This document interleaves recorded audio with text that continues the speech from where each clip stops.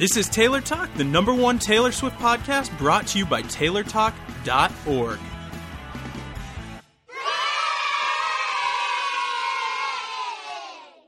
What's up, Taylor Nation, and welcome to episode 154 of Taylor Talk, the Taylor Swift podcast. My name is Adam. I'm Diane. I'm Sammy.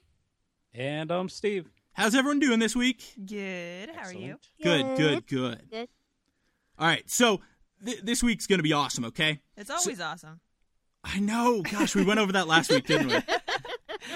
So every time an album comes out, as 1989 will be coming out soon, we love to reminisce on albums and eras of the past. So over the next couple weeks, we're taking you all on a 3-part journey through Taylor's past 4 albums. Now, I say a 3-part journey, even though 4 albums, because we kind of forgot to do one last week, or actually we just thought of this idea. So, starting with this week. So, get ready to go, because we're going to make you cry more than a Swiftie does at a secret session. No, I'm just kidding. You won't be crying that much, but it is time. It is time to bring out your box of tissues, because we're going down memory lane with Taylor. Now, let's start at the beginning. Taylor Swift was born on I'm kidding. We're not going that far back. It sounds like a documentary. No, but we are going to be going through different significant moments throughout her career and just kind of look back and reflect on them as we move forward into this 1989 era. So this week we are going to be chatting about Taylor Swift and Fearless. And then, of course, next week will be the Speak Now era, followed by the Red era. And then the week after that is the big release of 1989. So we'll, of course, bring you a special edition on that, right? Right. So let's get to it, and let's start off with Sammy giving us some news. What's been going on in Taylor's life lately? So Taylor this week had 3 more secret sessions.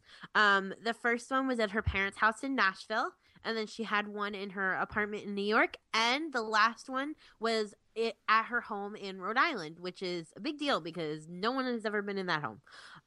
Fans, again, were fed with Taylor's baked treats and got to enjoy the new album with Taylor's commentary. Taylor's friend and USA Today Nashville reporter Brian Mansfield was invited to the Nashville session and said, "For those wondering what 1989 sounds like, you'll hear the Taylor Swift you know, but it's also a whole new ballgame." He also confirmed a tweet from several months ago where he said, quote unquote, he overheard today from someone who has listened to the new Taylor Swift music. It's like all the other albums were practice for this one. And then he said, "Remember when I quoted this tweet? They weren't wrong." Quoted that tweet or tweeted that quote? Tweeted that quote. Sammy's like flipping words around here. Well, he quoted the tweet too, so, whatever. And T-Swift Fragrances this week announced the 5th or 4th edition of a Taylor fragrance line. It's called Incredible Things by Taylor Swift, and it will be available nationwide starting this month, October, at Kohl's and Kohl's.com, and it will be available worldwide starting in like November-ish. Why do you say 5th or 4th edition? Because we had this debate last week. We were debating about whether Made of Starlight counted as a perfume or not. So it's either her 5th perfume if you count it, or 4th perfume if you don't. I would say where's this Incredible Things come from, though? That's what I was just gonna say. I wonder if that's a song lyric. I don't from know. Her next I mean, album. it reminds me a lot of Starlight. So then I'm like, all right. But the bottle itself, it doesn't really reflect anything that is of similar quality to the album. You know, it looks sort of like the watercolors that Taylor would paint. Yeah, that's really the only connection I can find to the bottle. I mean, maybe that really was nice. the hint. Maybe. That was the hint. She was hinting her fragrance. She threw us off. Everyone's all like, her watercolors, her new album cover. It So must that's be what the roses connection. mean. No, there's no notes of roses. I read through the notes. There are no notes of roses. And starting this week, Subway has released exclusive videos of the making of 1989 through their Subway Fresh Buzz mobile app. All you have to do is you scan the cup and the video will come up. But don't move while you're watching the video because the video would disappear. It's really annoying. Well, what do you mean it'll disappear if you move? You have to have it, if you move your phone in, a weird way, the video will disappear. Why are you moving your phone in a weird way? That's what I want. She's trying to dance. No, I was walking upstairs and I moved my hand to like put my hand down so I could listen to it, and the video completely disappeared. And then you have to log in with another email in order to get it to work again, because you can only watch it once, and it's really annoying. And How odd. but anyways, it's very annoying. This week's video included a look at the front and back packaging of the album and the image on the CD itself. The back packaging, as in the track list, or was that carefully removed? She held it up, but it's too blurry of a video in order for you to like sit there and try and read what it says. You can't do it. But what's cool about the back is that she has an image of her on the back. If you watch the video on the back of the album, and like basically where her head is cut off on the image on the front is where it starts on the back. So the rest of the photo, you know what I'm saying? Like how in the so you can actually it cuts see her off. Head. Yes. Oh, that's neat. Yeah. And then the CD, it looks like the new shirt that they have in the store with the seagulls on it, and has 1989 written in her handwriting in white. That's on the actual CD. So there's a flock of seagulls on the album disc itself. There is a flock of seagulls on the album disc itself. What's the significance of seagulls in Taylor Swift's life? Not a clue. Unless it has anything to do with A Flock of Seagulls, the band from the 80s. I don't know. I'm going to say maybe. No. But you never know. Okay. Shall we go on with the news? Yeah, let's keep going. All right. So Taylor tied Celine Dion for the fastest riser to #1 on the adult pop chart, and made her first ever debut on the Dance Club song chart. That's a big deal to like for Taylor to be on the Dance Club song chart. That's like, something that I never thought would ever happen. No, me neither. Like that's crazy. Now we need to go to dance clubs just and request it. That would be awesome. Well, I was driving in my car the other day. On Saturday nights, they do this weird, like, they remix all of these songs, and they remixed Shake It Off, and I was like, this is the coolest thing ever. So, like, I kind of got it. Oh, that's awesome. Yeah, okay. And then the Shake It Off Outtakes Video 6 came out this week. And this week we saw outtakes with the Ribbon Dancers. Ribbon Dancers. And there's only 2 more groups to go, right? So it should be... Next week will be like the performance group, which is when she's in the black. Mm-hmm. And then the fans will probably be last. That'll be the best video. Yeah, that's the one I'm waiting for. I think that's the one everybody's waiting for. All right. And then Taylor was on the cover of this month's British Vogue. This is the first time she has ever graced their cover. Really? Yeah. Even with her U.S. Vogue covers.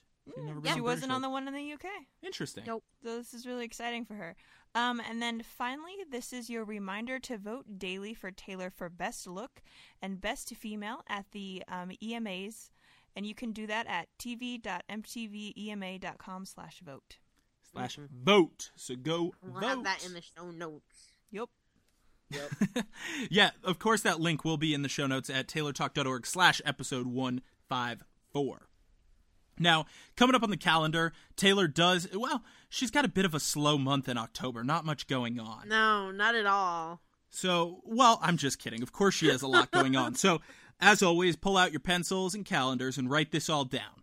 On October 6th, Taylor Swift will be on Le Grand Journal in... I can't do it with a French accent. Le Grand Journal. Yeah. In Paris, France. All right.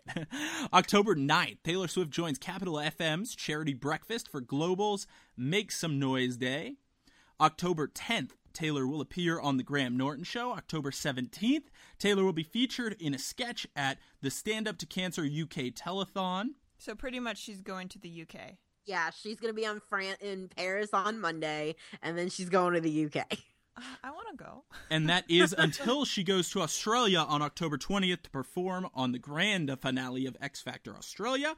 October 24th, Taylor Swift performs at the We Can Survive 2014 event at the Hollywood Bowl. And finally, on October 27th, Taylor Swift's 1989 is released, and also that same day she'll be performing on Good Morning America. Woo! Woo! That's a mouthful. There's one more thing on this calendar, Adam. one more thing I got to tease you with. Sometime in November, there's something very, very special coming to everybody out there listening, and that is a Taylor Talk live episode. We're going to be doing a live stream on Google Hangout. Maybe we should learn how to use Yahoo, since apparently that's Taylor's thing now. She doesn't do Google Hangouts anymore. She does Yahoo. Google Hangouts are so much easier. I know. I'm just kidding. We're doing a Google Hangout sometime in November. You're going to have to listen up next week if you want the exact date. Oh, I even know. we don't know I'm the making you exact listen date. to 2 episodes of us just talking about Taylor. How are we supposed to plan what we're gonna do if you don't tell us the day? Yeah, even we don't know, guys. Well, you know. We're just figure it supposed to keep our schedules clear. Yes. Okay. Keep always your should. entire November totally clear. Oh my goodness. Maybe I should do this on Thanksgiving, so that way everybody has to miss their Thanksgiving. That would my be evil. God. What That kind of wouldn't an be very American are you? I can't do that. I love eating on Thanksgiving. It's my favorite holiday So of the you're year. saying it's not Thanksgiving then? Correct. Okay, You so can we're already eliminate down one day. to- 29 days. We're down to left. 29 possibilities It at this can't be- stage. It can't be Black Friday because I have to go shopping, or Cyber Monday because I have to go shopping. What about Cyber Monday? You can listen to us the same time you're online shopping. I can't Multitask. talk while I'm That's true. shopping. That's true, Sammy. Especially not if they have a Taylor's sale on Cyber Monday. Yeah, but Cyber Monday, I believe, is December 1st. So Do Taylor sales include lower shipping prices? All right. So, guys, that's it for the calendar. Hope you jotted down what you need to jot down.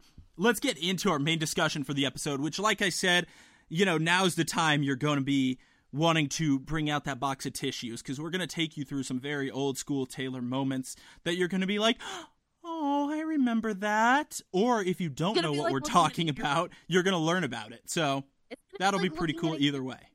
Yes, very cool. Very cool. So, opening up with the Taylor Swift era, her first album, self-titled, called Taylor Swift. First single, Tim McGraw, announced on May 25th and released on June 19th, 2006. You guys remember that? Does anyone remember? I remember that. Wow. Well, Yeah, not it's like 8 not years the ago. precise day, but I generally remember that song. 8 years ago. That was like before Diane was born. How do you remember? I was alive. I'm not 9. So, Not anymore. Not anymore. Yeah. so walking down memory lane, though, there were a few singles that came off the Taylor Swift album. Does anyone have a particular favorite moment they'd like to point out? Like the first time you heard one of them? Favorite single? I can remember I worked at Target in 2007. And I can remember at night they would play the radio when we closed the store and we were like cleaning up everything. And my radio does a top 9 countdown of like the songs of the whole day that people requested. Mhm. And without a doubt, Teardrops and Our Song were always on the top 9. And so I always heard it at night. And I was like, what are these songs? I hear them every day. And I finally had to download them. And I had them. The funny part about this is that I had them on my iPod for 3 years before I ever listened to them. Oh, wow. What? I downloaded them and then completely forgot that I had them. How interesting. Yeah, and it wasn't until right before Speak Now came out that I was like, hey, I have these songs. Look at that. So, Yeah. you know what fascinated me most about her first album? What? Was how different the album announcement was then versus today. Yeah. Well, of course it was. So today, you guys remember the 1989 announcement, roughly a month ago. What's today? October Today's the 5th, so a month and a half ago almost, right? Yep. I can't do math right now. Too hard. And it was a big production. She had that whole secret event, people competing and writing essays on whatever they wrote it on to get the opportunity to be there for the announcement, did a live stream worldwide. Everybody was watching, everyone was tuning in, it was all over the news. Where it's like back then with her first album, it was like such humble roots. All she did was just write a blog post on MySpace, if you remember MySpace. Yeah. That's so cute, though. And you can go and read them. A lot of this information came from tswiftmyspace.tumblr.com. All of her Tumblr posts are on there. MySpace posts? MySpace posts are on Tumblr on there, yes. Well, that's an interesting so that- memory in itself from that era, is Taylor on MySpace. Yes. Because now that's Because completely gone. Yeah, I mean, you can't. Her MySpace still exists, but you can't access the blogs anymore. So reading and going back to 2006 and reading what she was writing back then, it's really interesting to see, you know, how much she has grown, but at the same time, how much she is still very much the same person. Mhm. And I think another thing that needs to be pointed out about the Taylor Swift era is how long it was expanded over, because Tim McGraw came out as a single on May 25th, 2006, like we just said. And the last single off of Taylor Swift was Should Have Said No, and it came out on August 23rd, 2008. So Yeah, it that's was like Over a two-year year. period. it was over 2 years of songs coming out, of her album coming out, of, you know, tour, which we'll go into in a minute. And it's really interesting to see that those 2 years are basically what shaped Taylor into the super uber megastar that she is. Because Mhm. if she hadn't been that consistent, if she hadn't, you know, released albums songs in 2006 and then kept building on it over those 2 years, people would have forgotten about her by the time her album came out. And I think that's a testament to her and to Scott Borchetta in, you know, the creation of Taylor Swift as the image that we know. Well, Sammy, it's interesting you pointed out her build and her growth and how how she gained all the popularity, because, you know, we were just talking about MySpace, and something interesting to note is in this era, Taylor became one of the first artists to really establish herself by using social media, because, Yeah. you know, prior to MySpace, social media didn't really exist. I mean, there were Friendster and things like that, but MySpace was the first big one. And I mean, this was even before, you know, you could put music on YouTube. Like, she was putting these songs out there on MySpace, and she talked about that in a blog, that there are songs that on the album that people would have known because she posted them on her MySpace. So, like, I mean, it shows a lot of how much she's grown in terms of she's still using social media and still talking to fans on social media the same way she was in 2006. yes. Well, again, rather, there was a period of time Taylor wasn't really talking to fans on social media. Now she's gone back to it. Yeah. That's actually an interesting point, that, you know, in 2006, 2007, she was very active on MySpace. She was responding to fans' comments and, you know, things like that. And then she kind of stopped doing that for a while, and now she started doing that again with Instagram and with Tumblr. Like, that's actually a really interesting point to bring up, I think. Well, things come full circle, and it worked so effectively for her back then that it also, you know, is going to work today. Of course, she has significantly more fans, so she can't respond to everyone like she used to, but it's definitely worth noting for sure. So, Yes. now talking about that rise to popularity, the album had first week sales of 40,000 copies. Is that That's good like- for a first album for a country artist? I I mean, she was proud of it. Like, I would say that's pretty significant. You're talking about an unknown, yeah. completely unknown, with her debut album debuting at 19 on the Billboard 200, by the way. And that's just, it's mind-blowing, the instant popularity she gained. And I think a lot of that, you know, you can attribute to that MySpace activity and building a fan base. Mm-hmm, Yeah, definitely. and it didn't take long for it to go platinum. It was less than a year before it went platinum, and it had sold 500,000 copies. And went platinum on June 16th, 2007. Went platinum? Yeah. Selling 1 million copies. No, 500. Platinum's 1 million. Gold is 500. Oh, all right. Well, but yes, it went platinum. Sammy's like, Steve, I'm right on that, right? The numbers? I think so. Gold, I 500,000. think you're right, Adam. I'm I glad think platinum somebody- is a I'm million, right, too. because I'm that's not way cooler doubting- than 500,000. I'm not doubting that you're right, but I'm doubting that I'm right. That's because you're not right. Platinum's No, 1 I million. think I- Gold, No, I 500,000. know. No. It went platinum. Whatever. So It didn't take long.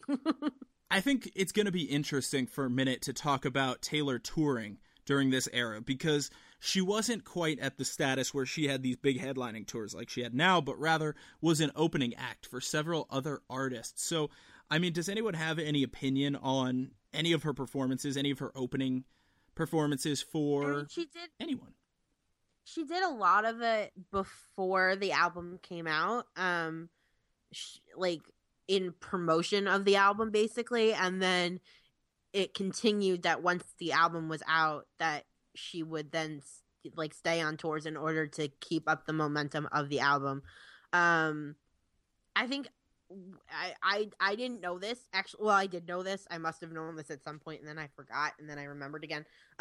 Right before her album came out, that Halloween, or I guess right after, she did a mini show with Jake Owen, which I thought was really interesting. Okay. She did it in Portland. Oh. And Sparks Fly, and huh? Isn't there a song about that? Sparks Fly, The Secret Message is Portland. Wasn't and that when she first played that song live? Was that in Portland? Yeah, I don't know if it was that she played it there or if it was inspired by something that occurred in Portland in October of really 2006. Cool. Yeah, I thought that particular part of the story was really cool, and she also toured with Gretchen Wilson. For a lot of people won't know her, but I just thought it was interesting that she was touring with a person who now is a pretty big deal in the country world, and I didn't know that he was a big enough deal that he would have somebody opening for him back then. Mm-hmm. So Taylor was actually opening for Jake Owen? Yes, she was. Yes. Fascinating. I don't think that the Jake Owen show is that big, like, for him. Like, I think it was in a bar or in some kind of small thing. Venue. So it was a small show for him, but then it was big enough for him to have an opener. Well, yeah, but Jake Owen did have some pretty big hits off of that album. That was his debut album at that point in time. Yeehaw and Starting With Me. So Yeehaw! That's such a country name so, for a so song. it was it's a good big song, hit. though. Okay. So it was a big album for him, but it was also his debut album, so the show itself wasn't that big, kind of thing. Right, yeah.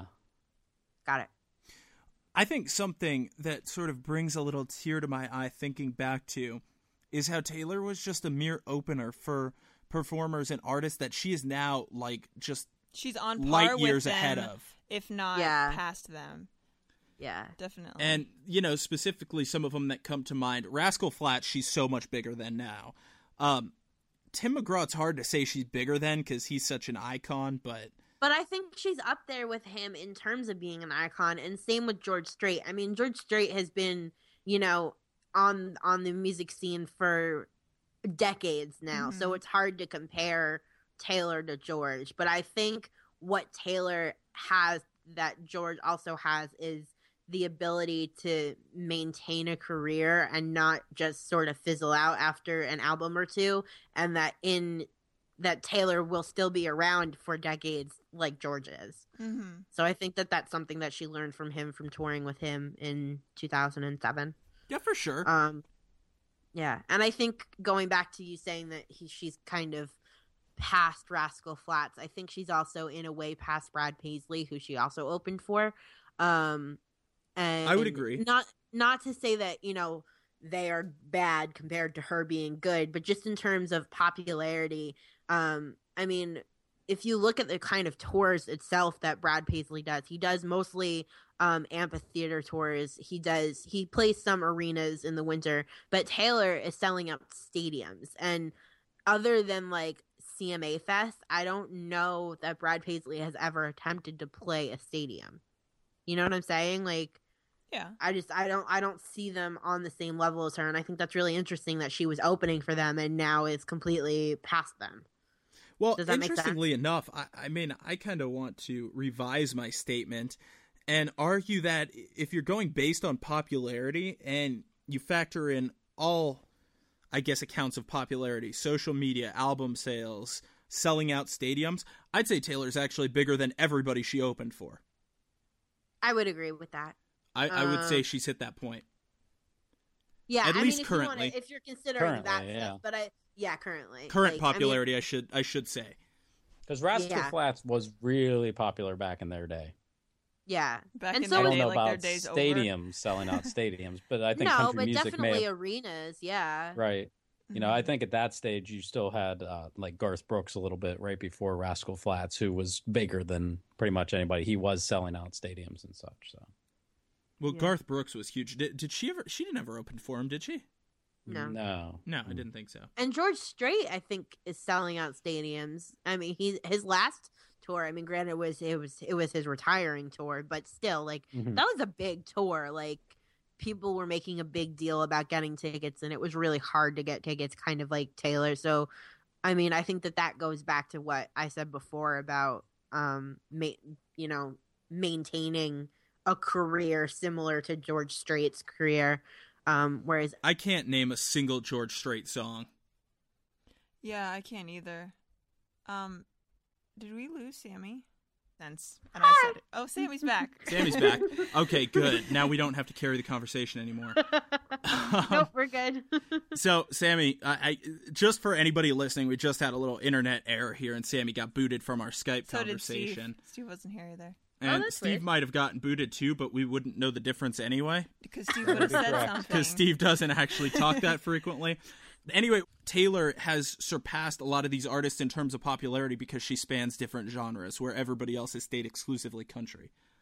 I would agree with Or if that. they attempted it, they failed at it. Yeah, kind they- of like they a weren't Garth able to Yeah, do Brooks it the way with I she Chris did. Gaines. can't see like Brad Paisley doing like Shake It Off. anything. Yeah, no. I would like not to see even- Brad Paisley shake it off. Man, you're gross. Diane. We needed humor.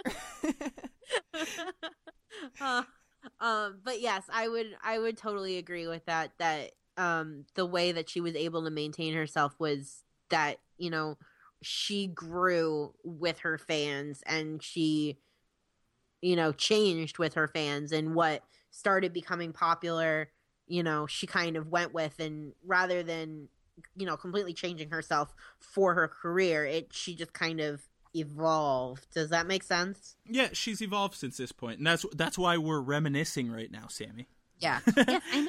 So let's talk about some of the significant awards of that era, because that was the beginning of the geez, I'm up against Taylor for an award. Yeah. Great, I lost. So just to name some of the big ones, 2007 she got the CMT Video Music Award for Tim McGraw for Breakout Video of the Year, which is really, really cool.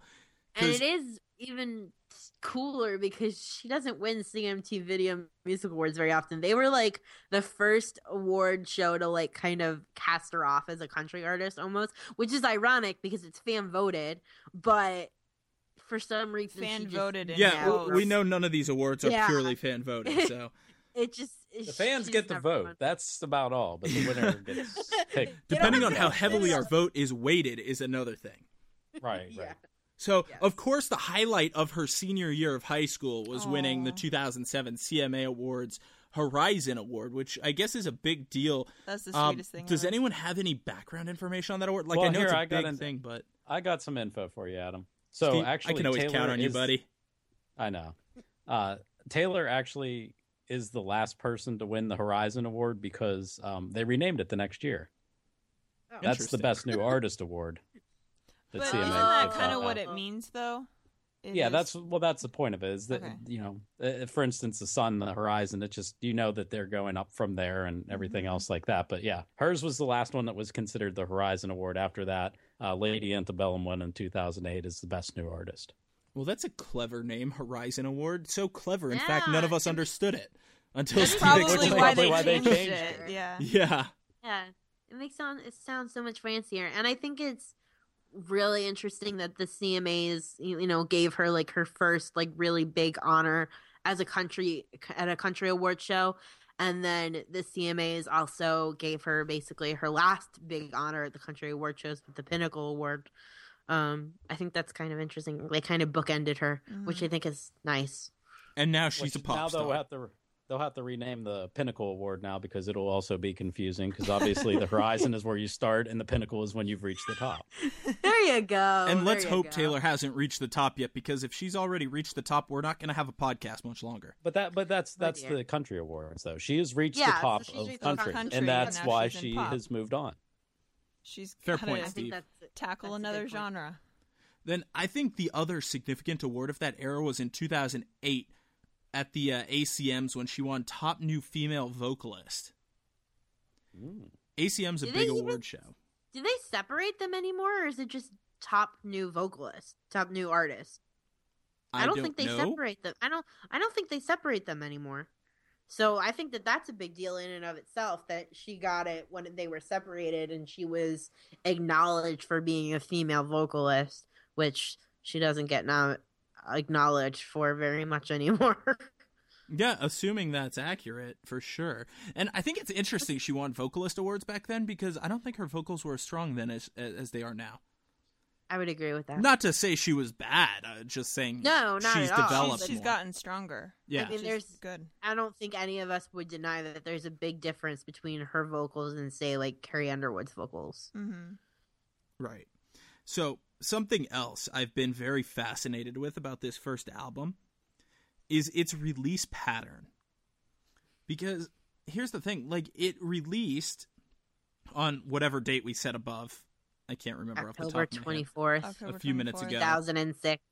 Thanks, Sammy. Sammy knows the date. So You're it welcome. released, but that wasn't its only release. About a year later, they released a limited edition deluxe version of it that had some additional materials. And then, roughly a year or so after that, they got rid of that limited edition and created almost like a hybrid of the original version and the deluxe version, and that's what you can actually get in stores today. So if you actually have one of those originals and one of the original deluxes, they're actually very valuable because I they have don't one. make those. So do I. I do too. Yep, me too. And just fun fact and shameless plug here, you guys can have one too, because we're actually giving away a copy of each on our Twitter account at TaylorTalk13. Go look through our favorites. You'll find the tweet there. That's going through October 10th. Yeah, it's almost over, so you guys better get to it. Yeah, shameless plug there, plugging our giveaway. But I'm sure they're not going to mind because they could win exclusive Taylor Swift CDs. So yeah, cool. they don't make these anymore. They're very rare. Like, I think on eBay they're going for like anywhere from $80 to $100 and up. whew, I bought mine for $16 at Target. Yep, me too. That was a long time I ago when know they it were still was. making them. It's They- like it should be pointed out though that every now and then they do release them, because I got mine when Speak Now came out and they re-promoted them at Target. But I think what they're putting out are already created copies. They're not actually making it anymore. Yeah, It's yeah. excess inventory they still have. Yeah. Why they would hold it, I don't know, unless they plan on doing some grand for those release moments later. like that, for when an album comes out and they want to have all 5 copies of or album for available for somebody to buy. Because like me, when I bought Speak Now, I didn't realize I had Our Song and Teardrops on my iPod. I was like, oh, I'm gonna buy her new album, and then I was like, oh, I'm gonna buy her first album too. It's for exactly that reason. Okay, well, that makes sense. Why, to get some of them you didn't have? Is that what you said? Yeah, to introduce her to people that are just seeing her new album. They're like, oh, well, this is her new album. I kind of want to know, what her other songs sound like. So you buy both when you're at Target. Yeah, it was a fascinating release schedule. Now, this is the part I've been most excited about, is her absolute standout performances from the era, because everything we've said before is more or less fact, just catching everybody up in case you were not yet a Swiftie like myself. Now, standout performances are just like, some of these were so cool. So, like, Diane, what was your favorite performance of that era? When she performed Should Have Said No at the ACMs in 2008. Yes! She had like the rain and the costume change on stage. Yep. And it was like, it's very reminiscent of how she performed it on tour, for Fearless Tour. Like, And she said of it, I've always wanted to perform an angry song and have water rain down from the ceiling and have a little freak out on stage. Always wanted to do that. So a few months ago, when I was offered a performance at the ACMs, I had this epiphany. Or I need to do that rain idea on the ACMs this year. Did you just say epitome? Epiphany. Whatever. Epiphany. Totally different word. Two totally different words, Steve. You're I right. had an epiphany. No, but my gosh, that performance was so awesome. Yeah. That was like Where they rip off her it was like the sweatshirt and she, beginning starts of to dry. Taylor's like over the top, awesome, amazing performances. Like she's out on stage and she starts and she's wearing this black hoodie and his acoustic on her guitar. Yeah, and then you're And then kind all of of a like, sudden- what's going on? This is really weird. Why can't we see your face? Yes, and then all of a sudden the lights come on, the band appears, and she gets in to Should Have Said No, and then towards the end of it, it starts raining on stage, and I would love to know the reaction of the people when I think- that put the ACMs together when Taylor's like, I want to dump a bunch of water on the stage. I think the best part about the rain was that it spelled out things. Yes. It said should have said no in the rain. Like there were breaks in it where it spelled it out, and it was so cool. That And must have what's been hard to crazy about orchestrate. that is actually, according to the company's website that made that, Taylor's people did not know that it actually spelled stuff out to begin with. They thought it was just going to be a waterfall and that was it. And then they were like, no, Oh. it can say words and all sorts of stuff like that. That was a 14-foot waterfall, by the way. Whew. How Wow. clever. Whoever designed that is absolutely genius, and Yes. it was so brilliant for this performance, and it was so awesome. The Jonas Brothers used it later in one of their tours. They stole it from the her. rain. I know they did. Copycats. They did it best. I mean, well, I don't know. But that performance was seriously awesome, and I really encourage everybody to watch it if you haven't seen it, because it's like, what do they call it? Just the grandiose performance. It Yeah, was the and beginning. we'll It link was it like- in the show notes. Yeah, we're definitely going to have that in the show notes, as well as any other videos we discuss right now. So, Steve, did you have a favorite performance of the era? Like, what do you like? That's definitely my favorite one. It really is. I actually have the poster that they used to sell in the Taylor Swift store. Oh, okay, yeah. Oh, I nice. remember that one. Yeah. There's a poster of that performance? Yes, you guys will Yes. see it on the live show because I'm sure I'll be, you'll see it in the background of my part of the video. So, It's, unannounced, undated Taylor Talk Live. well, it's in November, so it's not completely undated. It's just And not it's not sure completely unannounced either. when. Right. Well, before now. But anyway. Sammy, what have you got? Favorite performance? I think, well, I mean, the Should Have Said No one was awesome, and it stands out to me always as one of my top favorite Taylor performances in general. But I really liked when Taylor performed Tim McGraw at the ACMs in 2007. Yeah. It was very simple, and it was just her and her guitar. But the best part was that at the end of the performance, she walked down to the front row where Tim McGraw was standing and sang the end part of Tim McGraw to Tim McGraw. And then at the end of the performance, she goes, "Hi, I'm Taylor." It was She so sounded cute. and looked so nervous, and I don't blame Oh her my because I gosh, would she be sounded too. so nervous. Well, you got to figure she's little teenage Taylor singing a song written or titled after one of her favorite country artists to that country artist Yeah. who And just she's happened to at- already be an icon at the time. Yeah, and she's at her like basically her first major award show. Like it was a huge deal for her, and Mhm. she was terrified, and I'm sure she had the right to be terrified. But it's an adorable performance that we'll have linked in the show. Well, do you know what else was adorable, Sammy, about that performance was actually the before and after as well, because right before it was Emma Roberts who announced Yep. Taylor coming out, and she's like, Taylor and I have a very special bond. We're the only ones here with a 10:30 p.m. curfew. And I think it's interesting that they had Emma Roberts do it, and Emma Roberts said some really, really nice things about her and about loving her music. And then a few years later, her and Emma Roberts would appear in Valentine's Day together. Oh, that's right. Ooh. They were in a film together. And then the end of it, the way it closed out, is Reba McEntire came on and she's like, in her great Reba country voice, her Reba voice. I can't even do it.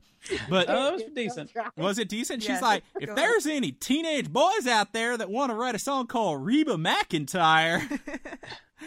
It was so funny. It was really clever and really funny. And like, I just want to point out, all these moments that we've been through are just really significant. And the reason I wanted to talk about them this episode is because there's such huge milestones in her career. Like, I think at this point in time, we can, as fans, sometimes take for granted how big and popular Taylor actually is, and we expect so much from her because we know how talented she is. And these moments are where it all started. Yeah. Yep. And a lot of us may have not even been around or paying attention to those moments. Like, for instance, when she was singing Tim McGraw, I don't remember if I saw that. I know that the Should Have Said No performance I saw for sure, because at that point in time was when I was kind of building up to really liking Taylor's music, just everything like that. So I was kind of ready to roll. Like, our song, I built from that. I was like, oh, I really, really like this song. And then all of a sudden Should Have Said No came out, and then that performance. And then I was like a full-on, Taylor fan by then. Yeah, and the Should Have Said No performance was towards the end of the Taylor Swift era. So I definitely remember watching that, which was unusual for me. I think that was probably the first country award show that I watched, and I watched it specifically for her, I'm sure. But I just think that's interesting to point out, and that it's a good way for us to flow into the next topic of conversation, which would be the next era. Oh boy. The era that would become, I would almost argue that the Fearless era is the most iconic of all four eras thus far. I would agree with because that. I think this was the time when she got really big. Like, this is when people were like, oh, who's this love story girl? Yes, and I think that the other thing about the Fearless tour is that this was the first time that she basically crossed over into quote-unquote pop. And so people in the country world were like, who is this girl? Like, we just started bringing her up, and now she's like this big superstar. And then the people in the pop world were like, who is this? This is awesome. You know what I'm saying? So, like, I think that's a huge reason why the Fearless era was as monumental as it was, is that it was a crossover for her, basically. But it wasn't monumental enough for Adam and I to actually go to her shows. Clearly You not. guys suck. I knew who she was by that point, though, so I think that goes along with what Sammy was saying about the beginning of the crossover, because at the time, really until recently, Steve, you and I met up at CMA Fest in 2013, I was not really a big country person. And she was still technically a country artist at the time. I was the same way. Like, when I started liking Taylor, I was not a country fan. I was, like, anti-country. And then because of Taylor, I started listening to country music. And I think that, I don't want to speak for everybody, but I think that happened for a lot of fans. Definitely. That, they heard Love Story on the radio, or they heard You Belong With Me on the pop radio, and they were like, oh, who is this girl? I like this. I want to listen to this. And then they, discovered her as a country artist. They discovered our song. They discovered Teardrops on My Guitar. And then through that, they were like, oh, I kind of like country music. Maybe I should listen to more. And, you start watching award shows and you start liking more country acts. Well, the only thing, though, a lot of the late 90s, early 2000s was actually a really, really good time for country. And that's actually when I got into it, because you had Garth Brooks, you had Tim McGraw, you had the Dixie Chicks, you had Kenny Chesney. Everybody, like, it was getting really big in country right before Taylor came on the scene. So that's actually kind of when I got into country, is the late 90s and early 2000s. So is that when you left your, like, head banging eyeliner rock phase? No, it was more of the alternative rock kind of music, what was left over from grunge and everything else like that, like Nirvana, Pearl Jam, REM, Gotcha. that kind of stuff. And then I kind of switched over to country once that started falling by the wayside, the late 90s. Those So are you started very listening to different- real music then? Very different types of music there. They're all real music. I Come don't on. think one's fake. All right, so all right, let's talk Fearless. So July 26, 2008, Taylor teased about her second album photo shoot, and on August 1st, 2008, she teased about lyrics. Yep, And then finally announced the release date on August 15th. Hey, that's Diane's birthday. Hey. August for her. 15th, 2008, yet again on MySpace. I think what's interesting about the beginning of the Fearless era is even before she started teasing an album was coming, before she started teasing lyrics and nobody knew that she was teasing lyrics, although, looking at it now, how you couldn't know, I'm not really sure. She started playing a new song, which is called Change, on tour when she was on tour with the Rascal Flatts the summer of 2008. And she teased on MySpace that it wasn't from an old album. So where could it be from? And they used it as the songs for the U.S. Olympic team that year. And she created a video for it, and it was added to iTunes on August 11th, which is 4 days before the album was announced. So I think that that was an interesting way for her to go into the era, playing a new song without telling anybody where it was from. It was the beginning of the teasing that drives us all crazy. It was. She mastered that beautifully in 2008. Right. So, when the album did finally come out, sold 592,000 copies in the its first week. That is such a jump from her first album. Yep. Huge. So it went gold in the first week. Yep. Yes. Good job, 500,000. Diane. Yeah. Tying it together. Went gold its first week, which, it teaser and spoiler, her next albums all went platinum their first week. Wow. Another big deal about the album that week was that it topped the Billboard Hot 200 chart for 11 weeks, which was longer than any album since Santana in 1999. Wow. That's mind-blowing, because Santana is iconic, one of those iconic artists, and Taylor is now, but back then she was still on the growth. We were just talking about how this was the beginning of the icon Taylor Swift, and how Fearless was like the most iconic era, and I think that actually has a lot to do with just the Fearless name itself. Yeah, just that whole theme. Fearless is it's a powerful word when you compare it to the other album titles. Oh, that's just my opinion, at least. No, I agree. It's but I think that Speak Now is pretty, Close. powerful in itself. But I would agree that Fearless is definitely, it was exactly that. It was Fearless for her to release this album the way that she did, for her to release the songs that she did, because, if you compare it to other country albums that came out at that time, it's completely different. And it was very fearless of her, and I think that it's a good word for the entire era. Definitely. It's a good word for her entire career, but that's a story for another day. So, Diane, speaking of what you were mentioning about how big a jump it was from the 40,000 first week sales of her first album to almost 600,000 of Fearless, I think that is why Taylor finally figured out, she's like, all right, time for a headlining tour, because I can actually fill those stadiums. Yeah, she can do it. And she did it. I mean, didn't she sell out every single one, or at least all of them? Yeah, she did. And it was she played her first stadium show, which also sold out, and that was on June 5th, 2010 in Gillette Stadium. Mm-hmm. Really? And it was also the first time that she played Madison Square Garden, which was August 20... I don't remember. But I was there. I think it was... Now, something cool looking back at Taylor history, too, is the fact that this was a world tour. She left the U.S. Yes. She left. So and when she we came back fast forward in time, what was it? What was that award? Someone refresh my memory, talking about how she brought country music worldwide. The Pinnacle Award? Pinnacle Oh, Award? the International It was Artist Award. It was at the CM. yeah, the it wasn't ACMs, the Pinnacle I think. Award. What was it? No, it was like the International Artist Award or something like that. No, that's not what it was called. Does it matter precisely what it's called, or was that the point of what you No, said? it doesn't matter You precisely talking what it's about called. the The point. ACM Jim Reeves International Award? Thank you, Steve. Yes. I was actually there for that event. That was That's actually awesome.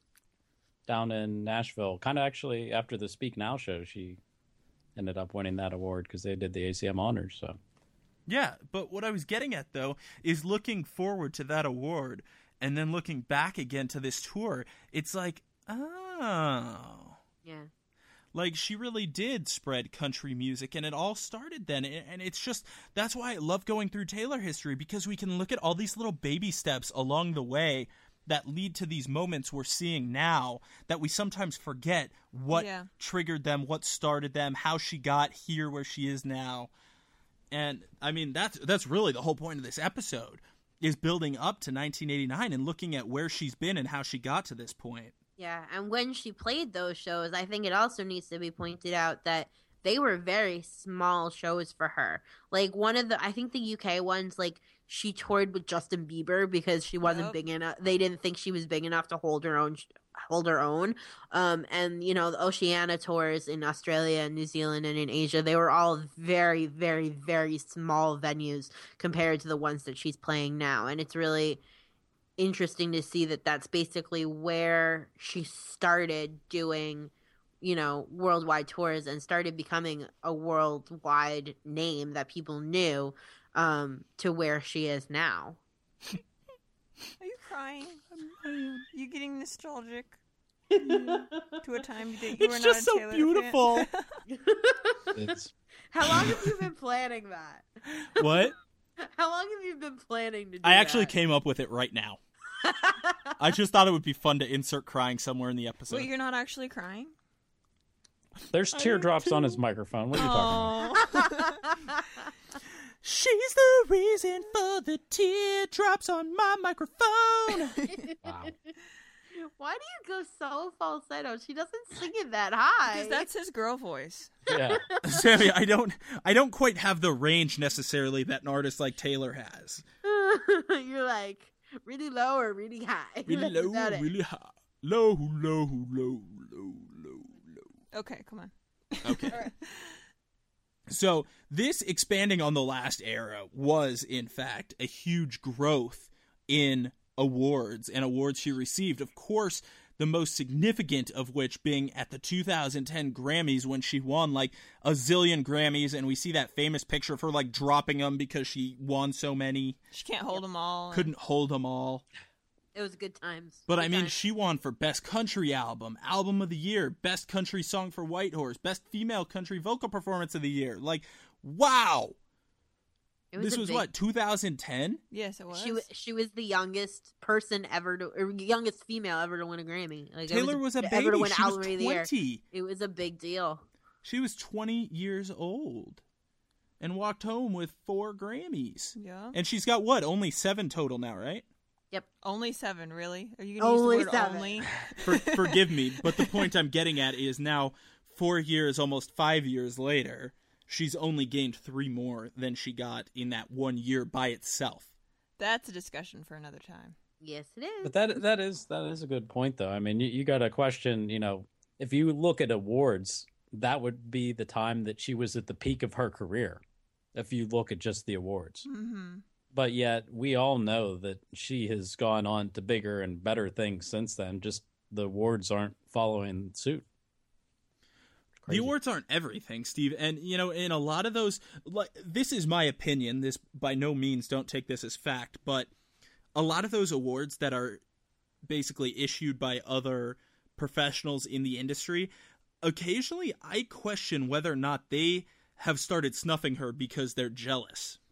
Or they just want to give it to someone else. Like, well, they may think, okay, well, we've already, like, she already has a lot of these. Why don't we give someone else a chance? I don't or think let so, someone else? because there's so many artists that have like won so many Grammys and they've never snubbed them. So why would they choose to snub her? Okay, I didn't mean this to be an award show debate, because we've had so many of those on these episodes about the controversy with award shows and how heavy our fan votes actually count, things of that sort. That was meant just more as an opinion. I don't know why I even threw it out in this segment. Was that a rhetorical question? Yes, don't answer it, please. Let's just talk didn't. about other significant milestones in the Fearless era. You know, you also got the 2009 CMA Awards Entertainer of the Year and Female Vocalist of the Year. Now, I believe, someone correct me if I'm wrong, first Entertainer of the Year, CMAs? Yep, that was my favorite. And first and only female vocalist of the year First and only, wow. for the CMAs, yeah. So, does anyone want to wear devil horns for the next award? What? Does anyone want to play the evil Wait, part? Oh.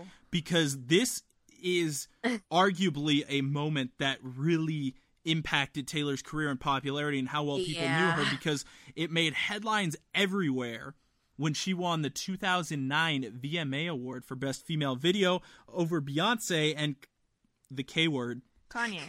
No, don't say it. How dare you? Oh, I'm clarifying for the people. He who must not be named Yes. Something that What? really walked upon the stage and ripped the mic from her hands and said, Beyonce should have won. he didn't Yeah. I don't say think He's that was southern the now? direct I'm gonna quote. let you finish, but Beyonce had the best video of all time. That was a great impression. Can you also do the impression of him telling people in wheelchairs to stand up? Because, Okay, no. I'm sorry, this isn't Bash Kanye hour, but Are you sure? It sounds Something like it. that really bothers me about this is a lot of people at the time, and even some now, will say the only reason Taylor is famous is because of what Kanye did to her. I've heard that. I've heard that too. I think that to I don't that think I that would they're- argue that those 4 Grammys took, oh, they were next year. Sorry, that wasn't Yeah, they were- 2009. they were Yeah, That's next 2010. year. Just kidding. But Scratch what I see, said. the thing I is, don't. I though- don't. Oh, sorry. Go ahead. Oh, I was just gonna say is maybe that helped her a little bit, but if that is indeed the only reason that she's famous, she would no longer be famous. Like it would have been a fad. I People would would have forgotten about her. Like, I definitely think that it made her a household name, and at that point, everybody knew who Taylor Swift was. But I don't think that it had any impact on her career because, like you just said, if that was it, if that was the only thing that her career was hanging on to, she would have fizzled out by now. Well, not only that, look at album sales. Fearless sold Yeah. close to 600,000 copies the first week, and of course is several times platinum now. That did, I am getting my dates straight this time, that did happen before the VMAs. Yes. So, I just want to point that out as well, that she was very, very popular before, because even though now, see, again, it's one of those interesting things. She almost sets the standard for herself in our minds, because even now we're like, oh, 600,000 copies, that's only half of what Red sold its first week. But compare that to other artists, and nobody is selling. So you got Fearless selling 600,000. I'd like to point out that I don't know if this is his most recent album, but Bieber released an album same year as Red, 2 years ago. That only sold like 350 or 360,000 copies its first week. Taylor Is that the Believe album? It No, might have that been. was- I don't know. I don't I don't know. keep up It's with Bieber. what- I just don't know. happen to remember that stat because of Red's outselling it by Okay. so many. Yeah, I mean the thing with Red and with Speak Now is that, and even with Fearless, they like completely oversold the estimate of what they were supposed to sell. Albums these days are selling a couple 100,000 to like 250,000 is like what seems to be where people land. Mhm. People like Katy Perry and Lady Gaga and Miley Cyrus, and that's where their albums are selling, somewhere between 150 and 250. Ariana Grande also. So to sell 500,000 copies was unheard of. To Yeah. sell 1,000,000 copies, like, is ridiculous. And that is not because of Kanye Gate. That is because of Taylor's talent and because of Taylor's fans and how hard they fight for her. Definitely. Right. That has nothing to do with Kanye Gate. So that in itself is an argument that is invalid. Goodbye. Mhm. Well, to clear it up, I did fact check myself, Diane. It is Bieber's Believe Oh, that good. released the same year, and its first week sales were 374,000 copies. Wow. Which is a lot, but is not 500,000 copies. No, And it's when not- you figure, I'm going off of 600,000 because it was 592. But when you Yeah. figure Fearless came out 4 years prior, and people are claiming Kanye, a year later was the reason she's popular, it's like, well, no, absolutely not. Yeah. Absolutely not. So that counters that. But needless to say, that was a significant moment. And we do know, courtesy of fans who have ventured into Taylor's various homes, I believe it's the Nashville one where she has a picture of Kanye taking the mic from her in a frame that says "Life is full of little interruptions." Which is also I think is the so brave of her to secret put that up. message. Yeah, me too. What did And you say, that's the Sammy? secret. That's the secret message on Um, Speak um, Now of Innocence. Innocent? yeah. Thank you. gonna say impossible. I have the perfume on my brain. Yes. And then she came out with Platinum Edition in 2009, and it wouldn't, like, I mean, this goes back to the argument that, you know, Kanye Gate made her famous, quote unquote. I don't think she would have released a platinum album if like she wouldn't have been planning to release it if she wasn't popular before that happened. Like, that doesn't make any sense. Right. Do you know what I'm saying? Like, I don't know. It makes me angry. She announced it on September 10th, and the VMAs happened Were in before August, that. right? Just a little bit. Yeah. So this Yeah, had to but have been she's- something that she had in her mind. Yeah, and she was definitely already planning it. Like, you don't just, 2 months after something like that, you're like, let's release another album. Well, you know what I'm my saying? favorite thing I've ever heard are the conspiracy theories about that this whole thing with Kanye was planned to bump her popularity before the Oh release. God! Why would Kanye agree to that? It made him look like such a jerk. Yes, I know. No, that's not true. Taylor's secretly like in a room with Kanye. She's like, "Okay, Kanye, this is what you're gonna do. You're gonna come up on stage, grab the microphone from my hand, and I'm gonna stand there in the corner, all sad, and you're gonna say your thing, and we're gonna come up with something awesome for you to say, and then I'm just gonna walk off stage and then go and do a performance." Yeah, no. Okay. No. Well, let's move on because the episode is getting very, very long. This is one of our longest ever, in fact. Second, Yay, probably set new only to the records. All Guys episode. Yeah, apparently is the we're best setting one new ever. records here on Taylor Talk also. Woo! But there were some huge, huge performances that were really cool during the Fearless era. One that jumps to mind is, of course, the CMT Crossroads that she did with Def Leppard, which is a program that CMT puts on to combine a country artist with an artist from another genre. Mhm. And so Def Leppard is, I don't know, Steve's probably more familiar with than I am, but a British Come on, rock band. You know, Pour Some Sugar on Me. Of course I know knows some that Pour Some song. Sugar on Me. Exactly. Everybody knows They that were song. they were a great band of the hair metal days of the 80s. That's Hair kind of metal. their era. So Taylor was teasing in 1989 and 2008. Yep. Whoa. Foresight, guys. Hey, do you know what the coolest thing is? Is maybe now Taylor can appear on CMT Crossroads again with a country artist because she's a pop artist now. That Oh, would be how cool. ironic. That would be so funny. Oh, how things come full circle. Someone should arrange that. But, we're going to definitely put this video up on taylortalk.org/episode 154 because it's absolutely brilliant. It's about an hour-long video. It was really, really cool seeing Def Leppard doing the backup vocals for Picture to Burn. Like, that was awesome. And Love Story. Very awesome. Yeah, like, that Do was you guys so cool. own this on DVD, or is it just me? Yes. No, I have it on DVD. I There don't, you go. Steve. It's very good.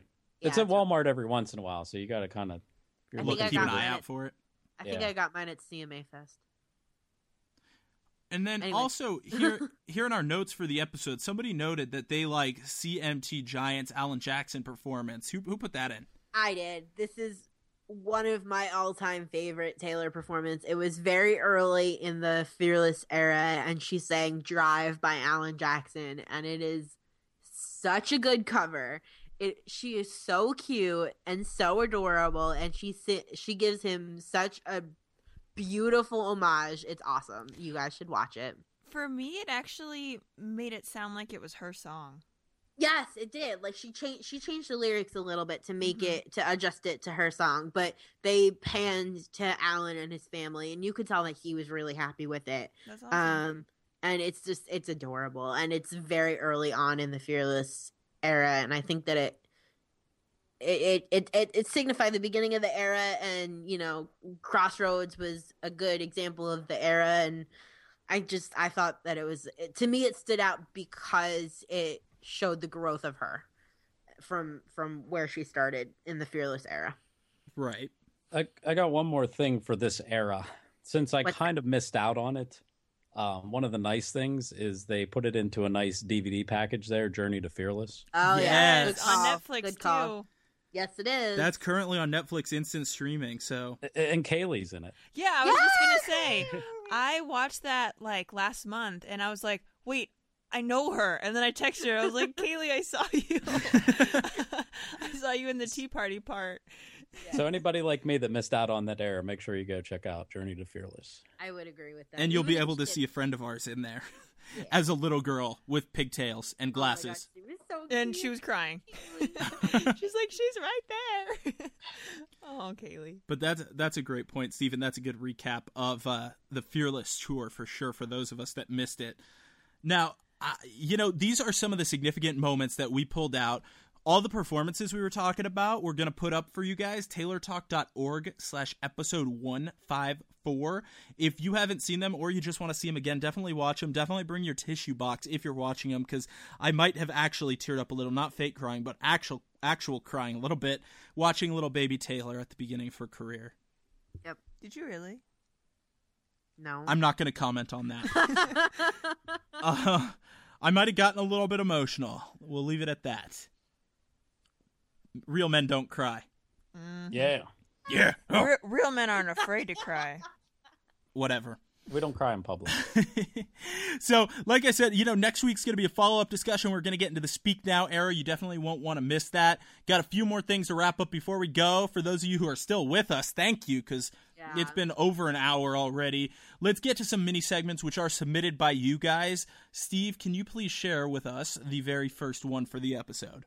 You know you're a Swiftie when you get into an argument with your teacher about how Shake It Off music video was not copying another artist. And then I went and sat down before he gave me detention. I'm glad you Yeah. did that before and you didn't get Wow. detention over it, because sometimes there's no point in getting in a What fight other with artist idiots. Is she copying? I don't understand. Well, before we go, that's Beth sent that into us via email. Oh, thank you, Beth.